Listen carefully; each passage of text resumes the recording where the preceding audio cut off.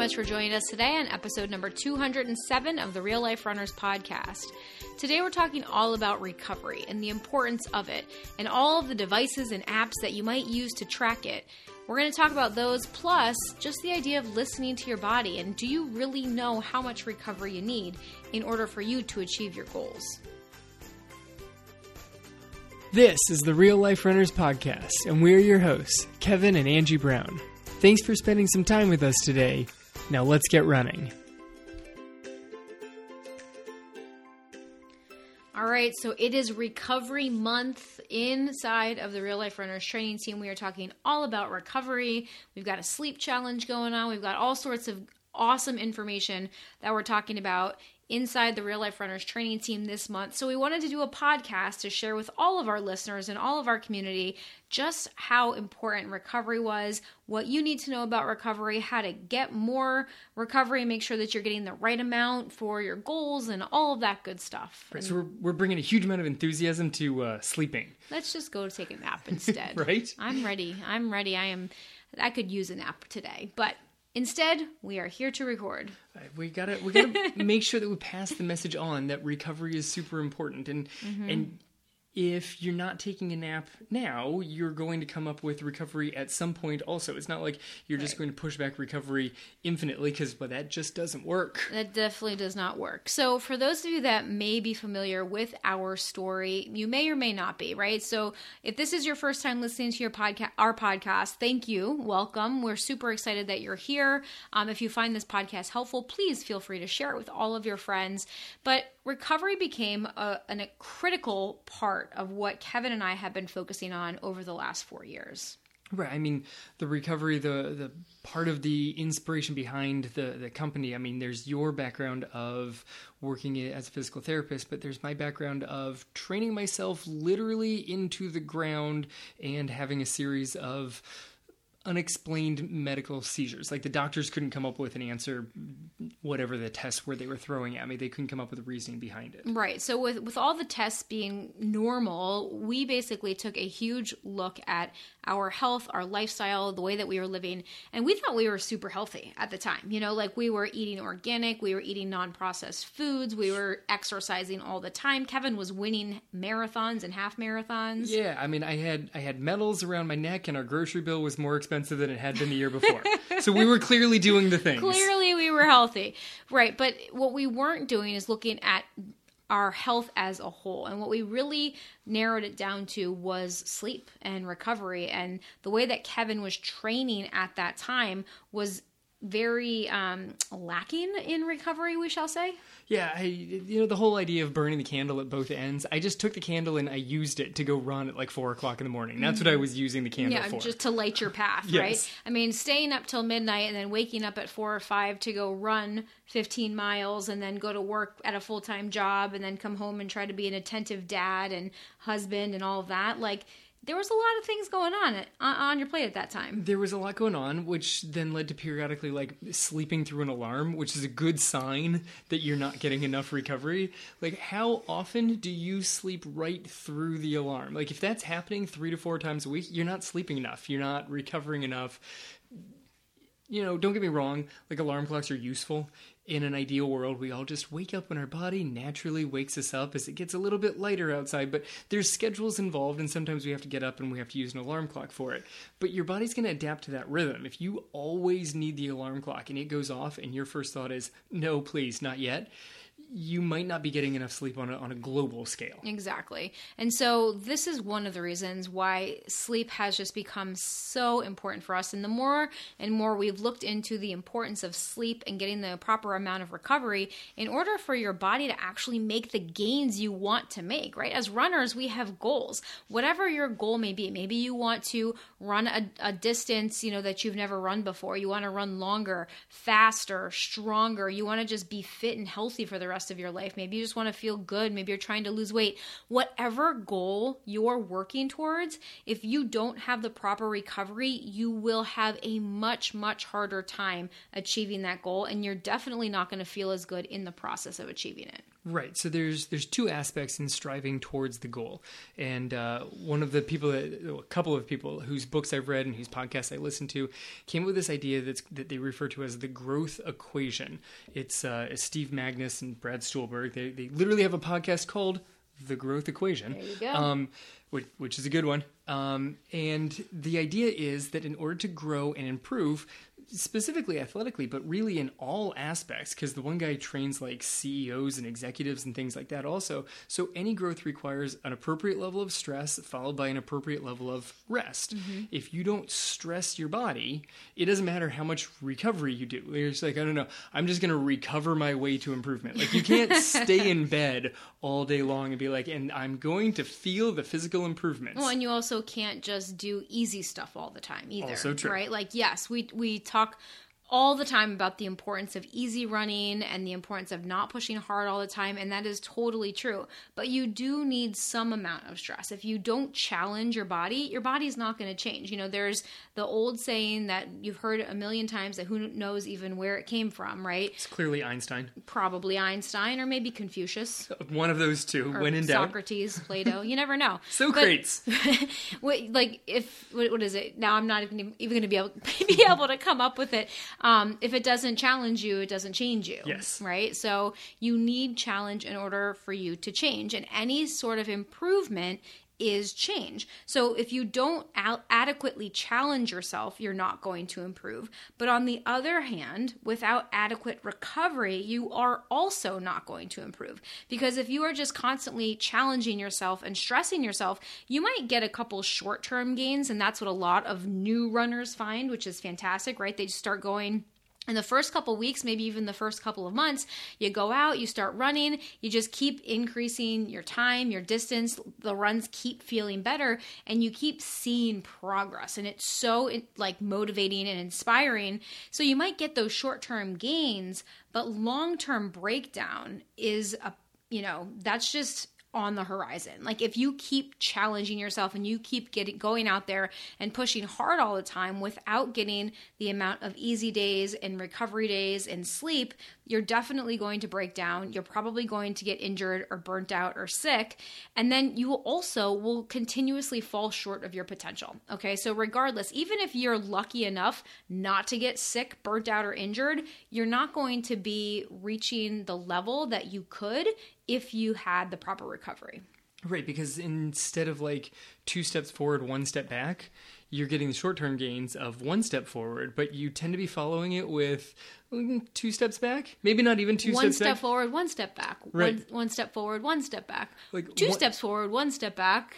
1 step forward, 2 steps back. Sometimes it looks like you're progressing, but if you look at it over the course of months and like a full year, mm-hmm. there's never an actual rise in that line. You're not moving forward, and you may start actually slipping backwards. It's sort of like it's 1 step forward, 1 step back, but the step back is slightly larger than the step forward. Mm-hmm. You're like, no, I'm holding ground. No, you're not. You're slipping backwards, and you can't even quite tell that you're slipping backwards. Right. So recovery, and specifically sleep, are absolutely critical and imperative if you want to improve in your life. And like we said, this definitely applies to your physical health, your running, all of that, but also your mental health and your brain and the way that your brain functions. There are so many physiological processes that happen during sleep. Sleep can help to improve your immune function. It can help you to build stronger muscles. It can improve your brain health. It boosts your metabolism. It reduces stress. It helps you have more energy. Like there are so many benefits of sleep. And without it, not only are you not getting those benefits, but you're actually moving in the opposite direction. Right, because sleep kind of just helps restore your body to its like set point. Totally. And even above your set point, like it changes your set point. Yes, but it continuously boosts and improves your overall performance. But during the day, your body swings all over the place as you start taking on various challenges and stresses and different things in your life. And sleep kind of just helps reset your body and bring it back towards like calm. Yeah. And so when you shrink the amount of sleep, you don't get that time, that long enough time that your body can just bring itself back to a calm place. And it's from that place of calm where you can now actually gain your benefits. Like if you're all thrown out of homeostasis and you're always in this like stressful level, you're like, oh no, I took a power nap. I'm going to feel recovered. You short-term feel recovered, but you're not ever giving your body long enough time to completely go back to that like middle ground where it just feels safe and comfortable, and then it can actually grow from there. You're just constantly stressing it over and over and over. Right. So we as runners love our devices, right? Like, yeah, we do. I mean, for most runners nowadays have some sort of smartwatch or app on their phone or something that tracks their runs. And now, you know, there's a lot of companies out there that are also trying to turn these smartwatches into sleep trackers, or you know, there are other types of sleep trackers that's all they do, right? Activity trackers, sleep trackers, and these sleep trackers are fantastic in a lot of ways, right? Because a lot of them, they'll let you know your total amount of sleep as well as the amount of light sleep or deep sleep or REM sleep. And it measures how much your body moves during the course of the night. It measures your heart rate over the course of the night too while you're sleeping, so you can know your resting heart rate. Like, and all of these things are very valuable pieces of information that we can use to assess whether or not we're getting enough recovery, whether or not we're overtraining, whether or not like what's happening inside of our body. Right. They're all useful pieces of information as long as you find them useful. Like an encyclopedia is a super useful piece of information, but not if I don't need to actually look up anything in it. Otherwise, it's just a whole lot of information. And sometimes having more information is really useful to you, but sometimes having more information is just having more information, which you don't necessarily need. The other aspect of it is that information actually accurate? You know, how accurate are these devices? Even, you know, the companies themselves will come out and they'll tell you that the strap around your wrist that's reading your heart rate like through the back of your wrist is not as accurate as the other device that they sell that includes a chest strap if you're trying to record your heart rate. Like, it's accurate, but it's not 100% accurate. So if you're basing all of your decisions on a piece of on a device that's giving you answers that are only sort of accurate, they're not necessarily the best decisions you're making. Yeah, exactly. And I think it's also important to know and to notice in yourself what that information does to you, right? Like when you have more information, does it just is it actually useful, right? Are you actually using that information to make changes or to track and make sure things are going well? Or is it just confusing and overwhelming, right? Because for a lot of people, they have tons of information and they have no idea what any of it means. Yes. Yeah. Right? And the other thing that can happen too is people start getting obsessive about the data, right? And letting the data and the smart device, which sometimes I like to call dumb devices, right? Sure. Like dictate how that run went, how that night's sleep went. Like instead of just actually taking a step back and looking at your body and listening to your body and be like, am I actually tired? They look at this and they're like, oh my God, I got like no sleep last night. I only got 1 hour of deep sleep and light sleep and REM sleep and all this. And then they let that information dictate how they think they feel. And so we kind of get detached from our bodies in a very weird way. Like we stop trusting ourselves and trust the device instead. And I think that's where it becomes problematic. Yeah, like I woke up and I felt amazing. I'm like, man, that must have been a really good night's sleep. And then I synced my watch to my phone, and then I checked my phone and it told me that actually my resting heart rate was super high overnight and that I only got 45 minutes of deep sleep. And so now I definitely do feel much more tired. Right, and it's the same thing as the placebo effect, right? Yes. There is a real effect in science called the placebo effect where just because people think they're getting a certain medication or think they're part of a certain group that's receiving an intervention, like in a clinical trial, they start to have those side effects, or they start to have the positive side effects of whatever drug that is, even though they're only getting a sugar pill, you know? And so the same thing can happen. It's that brain-body connection where if we think that something is a certain way, our body will literally start to feel that way. They have, in fact, done a pretty solid study on this. So they had people in the sleep trackers, yeah, and then they just gave them results. As soon as they got up in the morning, they gave them the results of their sleep tracker, and they had it didn't matter what their results were. They always told the one group that they had good levels of sleep, and they always told the other group that they had poor levels of sleep, and then they had them perform different tasks, like different cognitive tasks, and they had them judge how difficult the tasks were. And the people that they told did not sleep as well performed worse on the tasks and said that the task was far more difficult. Yeah. Just because they were told that they should feel tired. It's crazy, right? And then that's the power that our brain has over our body.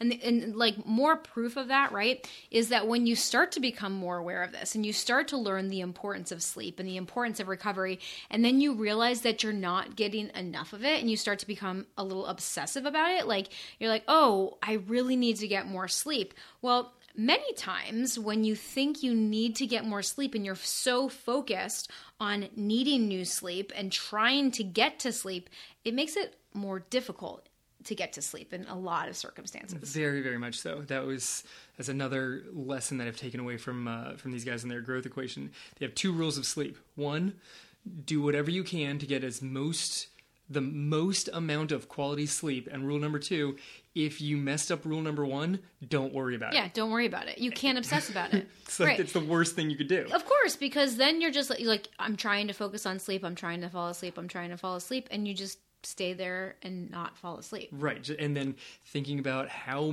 bad it is for you that you're not falling asleep. Like, no, you just need to relax, which is why the trackers are useful if they bring you some general awareness to the situation. Yeah. Like, oh, I actually didn't realize. I thought I was sleeping more than I was.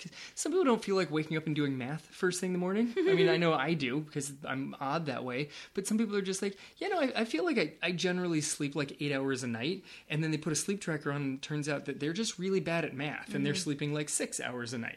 That's something to bring awareness to. But obsessing over your watch telling you that you slept for 7 hours and 45 minutes where you were aiming for 8 hours and now you need to freak out because you missed 15 minutes, that's an issue. Yeah. So sleep is the ultimate restoring factor. It gives your body and your brain a complete mental and physical reset. Like when you go to sleep, all of the activities of your day, anything you learn that day, any of the events that happen that day, basically your brain starts to filter through all of that and decide what should be filed away into your long-term memory storage, what should be kind of discarded. And, you've got short-term memory, long-term memory, and your brain goes through all of these processes at night. The other thing that happens is that your body physically repairs itself, okay? So you basically have 2 states of the body that the body can be in. There is the catabolic state where the body is breaking itself down. So those kinds of things happen basically when you're awake, when you're working out, you're actually breaking your body down. And then you have the anabolic state where your body's actually building back up. And that mostly happens at night or during recovery periods, but mostly at night, right? So when you're sleeping, if you're not getting enough sleep, you're not giving your body the chance to make all of these physical gains and mental, brain gains and all of these things. One of the other reasons that these big benefits happen during sleep is because you're not taking in excess stuff. Like you point out the whole anabolic, catabolic, during the day your body is breaking itself down. Like you're taking in all of these stresses, whether it's exercise, there are various things that you're eating that are actually kind of breaking things down. Also, your body has to go through all this process, and at night, it doesn't have all that stimulus, like especially the mental aspect. Like during the day, just by having your eyes open and being able to hear, the amount of stimulation coming in is completely overwhelming. That's why your brain just shuts most of it out. At night, it's able to go back and reprocess all of this huge amount of stimulation that came in and decide which aspects of it were actually important. Because if it tries to do it as you're going, you you mentally couldn't get out of bed because there's just too much stimulation happening. Yeah, because your brain filters out something like 95% of all stimulation that comes in on a daily basis, right? So there's no way around this. You can't replace sleep with anything else. You can't shortcut sleep with anything else. Like there are people out there that say sleep hacks and this and that. Not really. There are ways for you to fall asleep quicker and more easily. There are ways for you to get better quality sleep, but nothing can replace your need for sleep. Your body needs sleep. There's no getting around it. You can literally die if you don't get enough sleep. Like there have been, records of people who have been so sleep deprived that their body just shuts down. Right. Yeah. You can't hack this thing. Like you said, there are ways to improve the quality of your sleep. That's not a sleep hack. That's just improving the quality of your sleep. And that's a good one. We've all heard the idea that you need like 8 hours of sleep, which is true. You need that much sleep.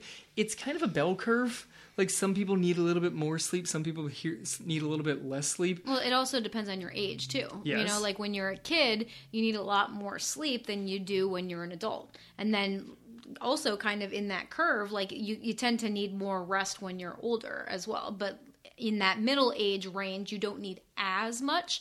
I would argue that as an athlete, that's kind of less. There's less of that difference, right? Because as an athlete, when you are breaking yourself down, and as a runner, you are an athlete, you do need more sleep, right? If you were just a regular sedentary individual that's 40 years old and in that middle range of your life, that's one thing. But as an athlete, as a 40-year-old runner, you're going to need a lot more sleep and recovery so that your body can repair and rebuild more so than a sedentary individual. Right. And we were kind of talking about this last night before we got to the point of recording, where I'm like, well, it's a bell curve. Like there's the 8 that's kind of in the middle. I mean, it's really like a 7 to 9 is roughly the middle, arguably. Yeah.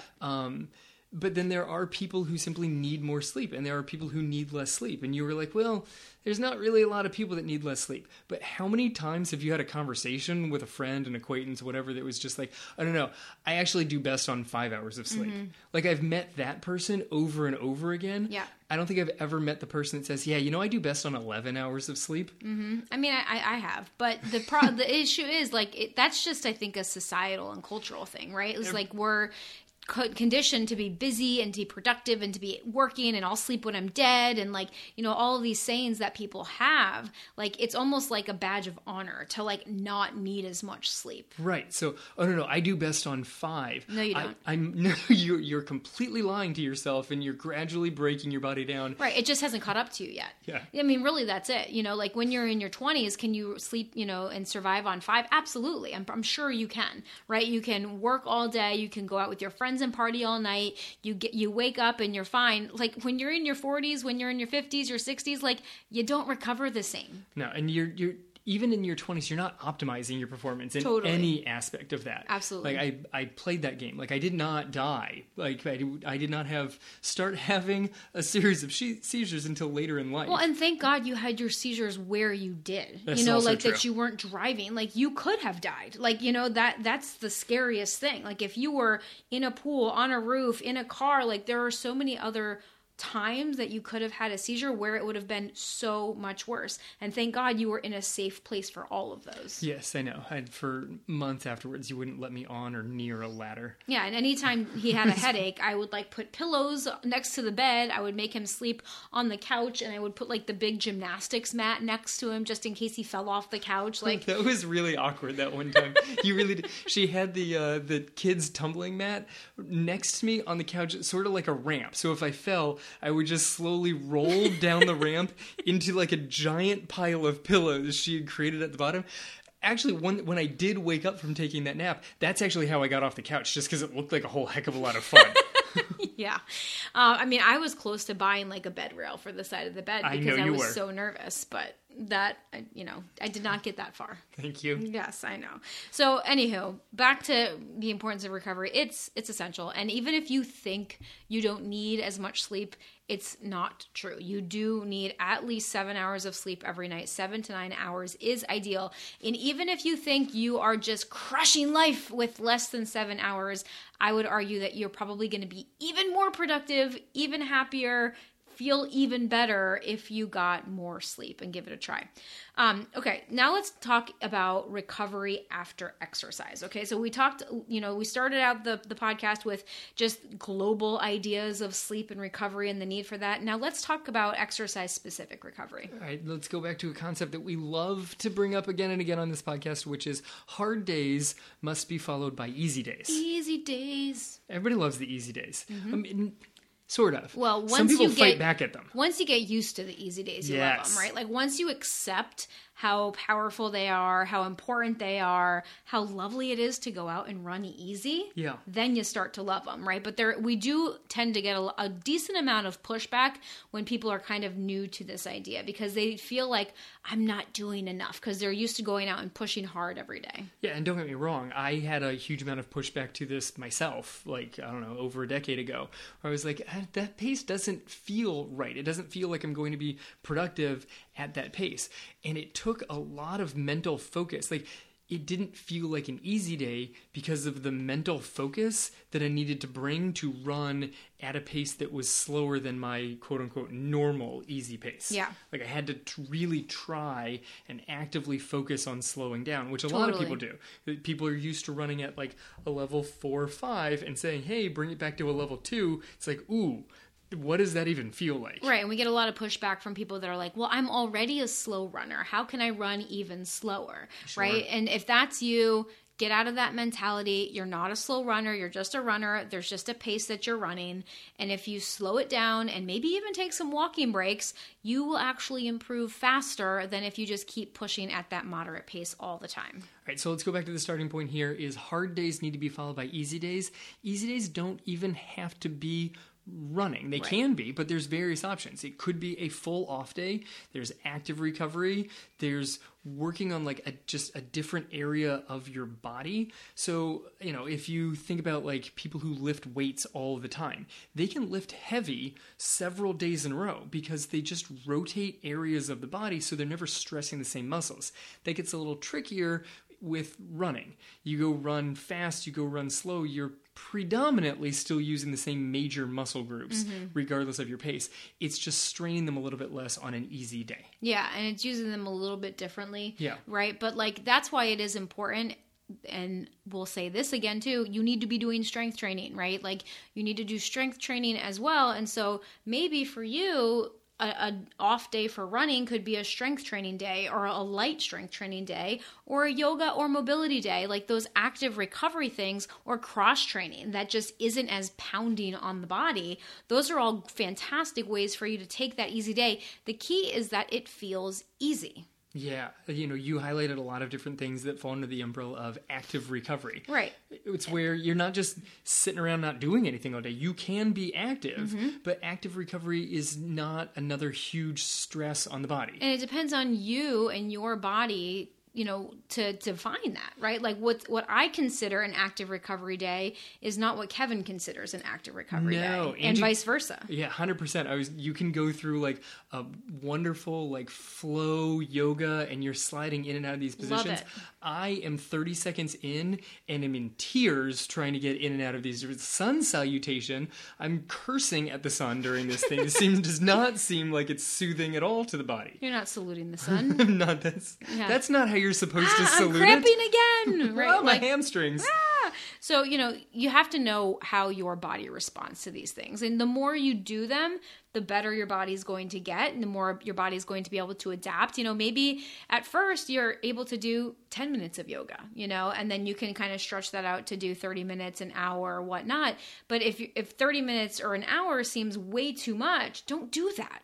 Work your way up to it or choose something else or do a little bit of that plus a walk or plus a bike ride or something that's a little bit easier. Maybe you used to be a swimmer in high school and swimming is just like second nature to you. And you could go out and do a nice, relaxed, leisurely swim and that would feel awesome. Like for me, that would be torture. Like, cause I am not a swimmer. Like I like to float. I'm a floater when it comes to the pool. The pool must be 84 degrees and then I will get on my raft and I will float. That is how I like to enjoy the pool.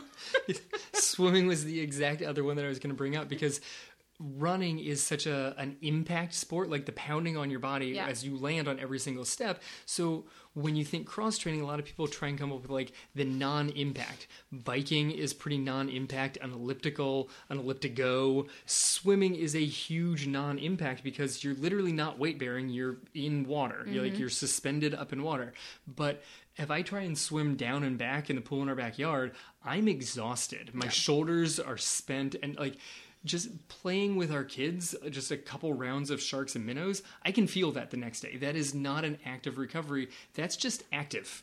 The active period. That's Active period. That's just where that one ends. Right. So another way that you can get some recovery after like a harder day would be a shorter run, okay? Like a shorter, easier run of about 30 minutes, because research has actually found that short runs of 30 minutes actually can cause a small boost in HGH, which is human growth hormone. And like a lot of times I think as runners, especially those of us that are endurance runners or longer distances, like to take on, half marathon, marathon, ultras, those kinds of things. I mean, I've said it myself, and my friends have said it, like, a run of 30 minutes or less isn't even worth getting up for, Yep. right? Like that is like one mentality. I've since gotten rid of that mentality, right? This is, I've learned a lot in my running journey, right?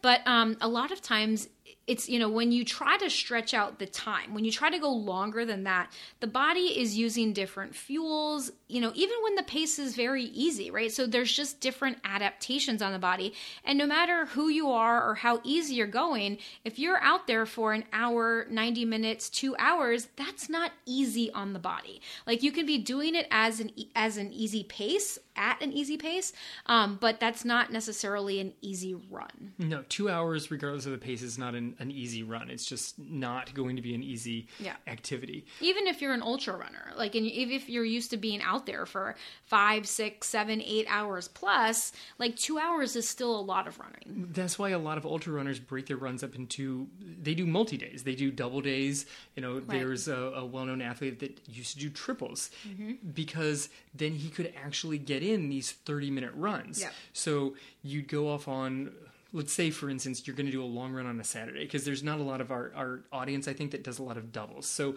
let's say you do a long run on Saturday and you traditionally take Sunday off.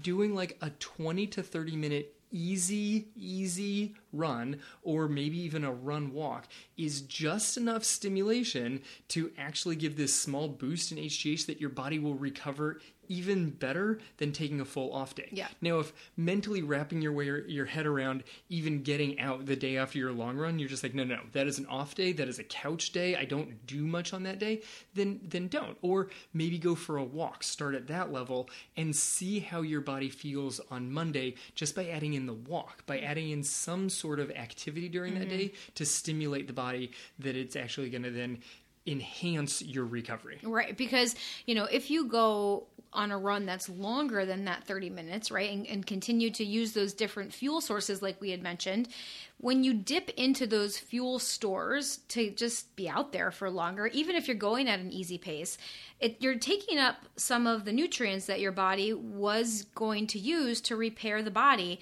And so that lengthens the recovery time. I think that that's an important thing to note, because these shorter runs, like Kevin said, can kind of give you these hormone boosts that are really, really beneficial without tapping into some of those fuel sources and those stores that you have in your body, so that it can actually accelerate your recovery time rather than lengthen it. Right. And that 30 minute is right around where your body is just like, okay, now I need to start finding some actual stores. For up to that point, the amount of like glycogen essentially floating around in, like, free floating in muscles and floating through your bloodstream and stuff, sort of floating through your bloodstream, gets a little more complicated. Well, and that's why a lot of times when people run for weight loss, they say you have to run at least 20 or 30 minutes for your body to start tapping into your fat stores. Yes. Right? Like, and that's what a lot of people, they use it on the other side as a reason to go longer, right? But if you're trying to use it as a recovery run, now you can understand why you don't want to do that. Right, because you're literally not tapping into fat stores. That's the goal, is to keep the run short enough that you're not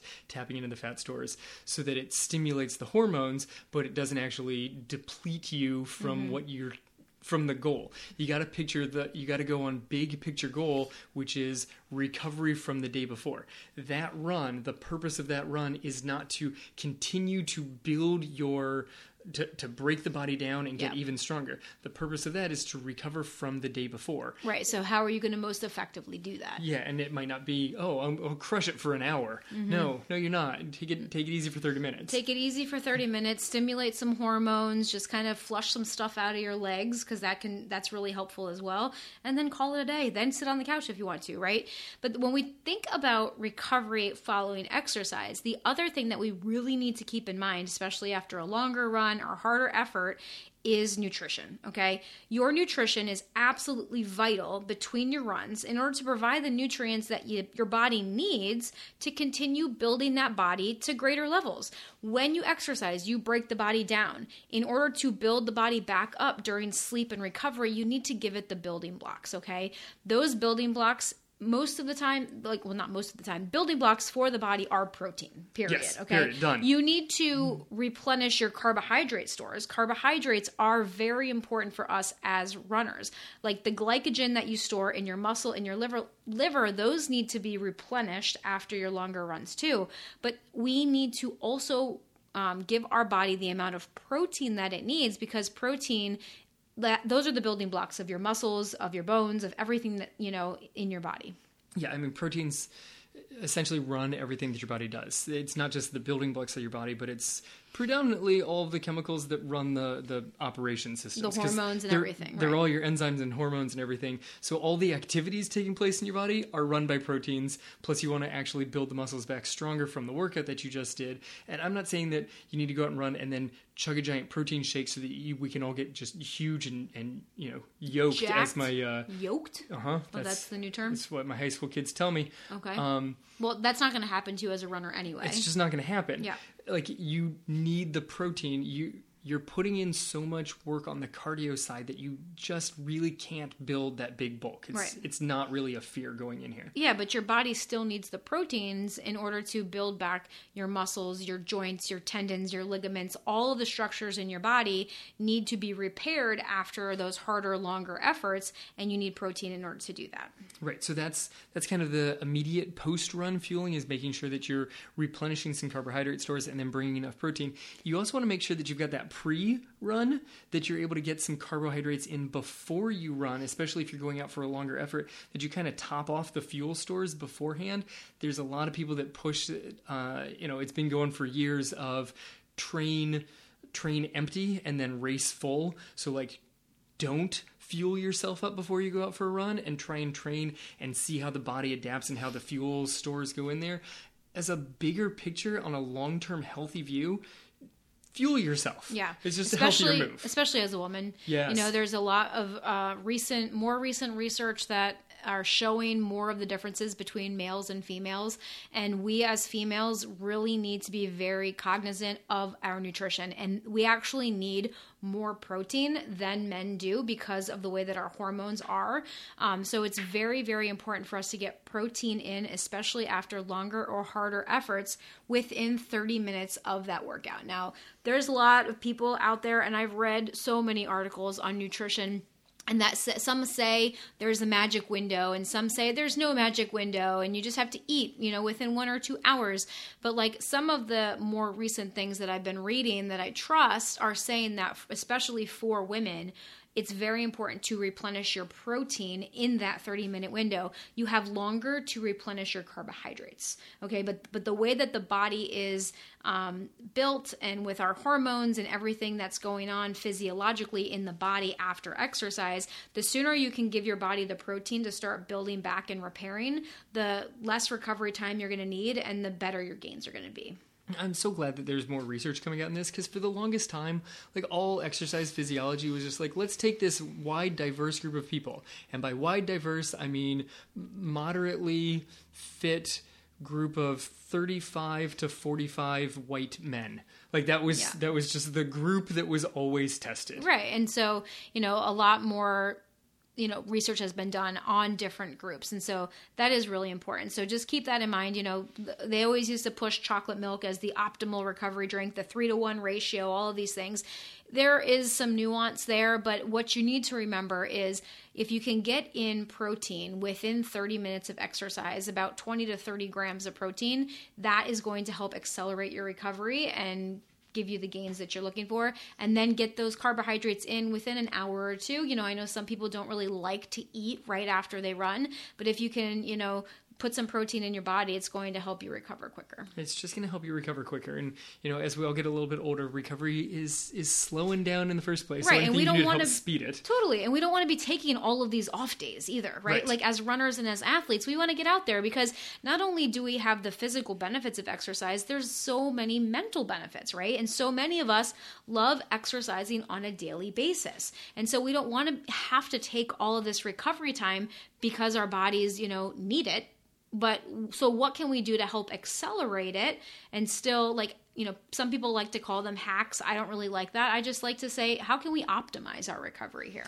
Right. So that kind of covers the eating beforehand, making sure that you've got the fuel in, eating afterwards, making sure that you're getting the fuel in post-run. But then there is kind of the bigger picture.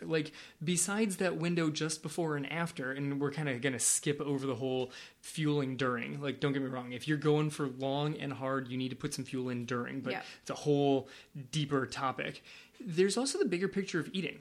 You can't just have a perfect pre and post run meal and then just ignore the rest of your eating throughout the day. That's not going to serve you as an overall healthy way of living. You need to make sure that what you're generally eating throughout the day is healthy food that you're taking into your body. Right. There's a lot of runners that like to run for the wine or run for the cake or run for the cookies. And, those shirts are great and it's all in jest, but and it's totally fine to eat whatever you want as a runner. But I don't encourage people to eat or to run in order to earn their food. You shouldn't be like, oh, well, I can eat this cake because I went for a run, or because I went for a run, I can now eat all the crap that I want.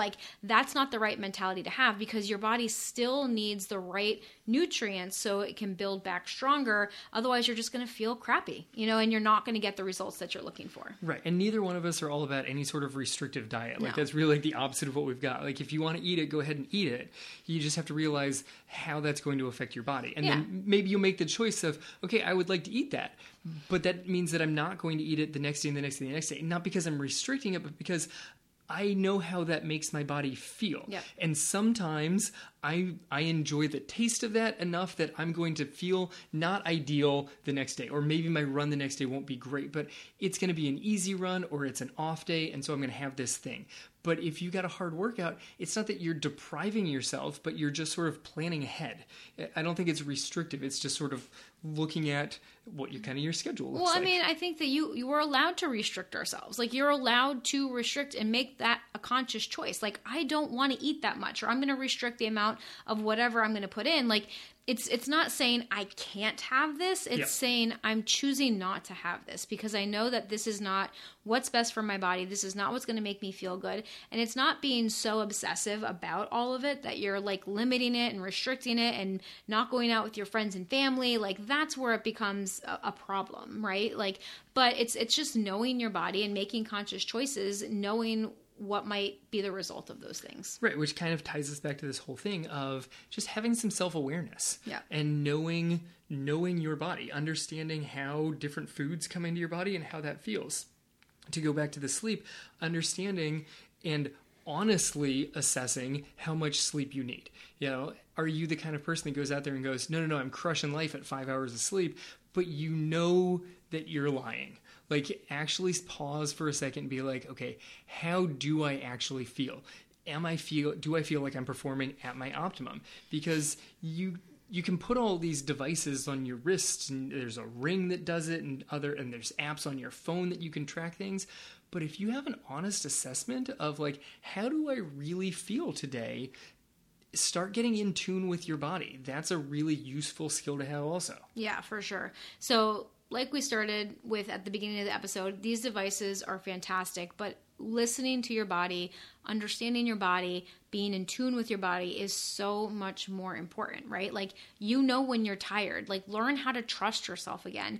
Don't depend on some external device to give you that information. If you like the devices, we love the devices. I love metrics. I love using metrics, but sometimes those metrics can be detrimental. And when that happens, maybe just take take a step back, right? Like reevaluate, reassess, maybe take some time off using those metrics. Like it's the same thing with like the scale and weighing yourself. You know, sometimes it's helpful to people to kind of keep an eye on that. For other people, it makes them more obsessive. Like know your personality, know what these numbers kind of do to you, and know what you're making those numbers mean. I think that is the key here too, is like numbers are great. They give you information, but what are you allowing those numbers to mean, and how are you allowing those numbers to make you feel? Yeah, you make a really good point there. I mean, the same way that we talk about you're not defined by the number on a finishing clock, like you're not necessarily defined by any of these numbers. Like those numbers don't have to make you feel a certain way. And if you're feeling up or down based off the numbers, if you're taking great pride in showing off to anybody else because of what various numbers on various devices are saying, you might want to take a step back and try and figure out why you're so connected to what those numbers are. The other thing is, if you don't know the benefit of those numbers, because this is what so many of the companies are, oh, we can track this, that, and the other thing. Like, okay, but if you don't actually know whether they're beneficial, you know, just because they're tracking one of the things on my watch, it tracks my highest heart rate every day. Mm-hmm. Like, what was my peak heart rate during that day? Yeah. I don't know what the benefit of knowing that number is. Well, I mean, there is benefit, but if you don't know it. But I don't know what the benefit of that is to my overall. I know how to track my resting heart rate. I can look at the peak from one day to the next and be like, oh, I went on a hard workout that day. Oh, I did not go on a hard workout on that day. Oh, I didn't even run on that day. I can kind of like spot that. But I don't know like the nuance of the number. I'm not sure if there is of like, oh, on that day I hit 180, but on that day I only hit 175, of whether I should feel good, bad, or the other. Right. These devices track so many things. And if you don't know the point of the numbers, it's making you feel good or bad for no reason at all. Well, it's just based on your thoughts about them. Right. Right. So if you think that that's a good number, then you're going to feel good about it. And if you think it's a bad number, then you're going to feel bad about it. So just decide how much credibility and how much weight you are going to give to those numbers. I think that that's really the important takeaway from this episode. So that's what we have for you guys today. We know that it's helpful because sleep is absolutely critical, and we cannot say it enough times. You cannot hear it enough times. If you are one of those people that kind of tries to neglect your sleep, stop doing that. You can make so many more gains. You can be faster. You can lose weight. You can boost your metabolism. You can improve your health and your vitality and your immune system and all of the things if you get more sleep, okay? So make sleep and recovery a priority in your life if you want to get the results in your health that you're looking for. So as always, thank you for spending this time with us. Please feel free to leave us a review on iTunes and share this episode with your friends. You can screenshot it and share it to social media. Tell us your takeaways on our Instagram post. We put a post every week on Instagram and Facebook with the updated podcast of the week. We would love to hear your thoughts, your takeaways. Be sure to tag us and let us know. As always, thanks for spending this time with us today. This has been the Real Life Runners Podcast, episode number 207. Now get out there and run your life. Hey, if you enjoy listening to this podcast, you have to come check out the Real Life Runners Training Team. It's our monthly coaching program where we take all of this material, we apply it, and we take it to the next level. We teach you how to train your mind, body, and skills for true and lasting success in your running and your life. We offer customized training plans, live coaching calls, and one-on-one coaching, along with our proven system to help you transform into the runner you want to be and achieve your goals. Come join our team over at realliferunners.com/team and start to truly run your life. We'll see you there.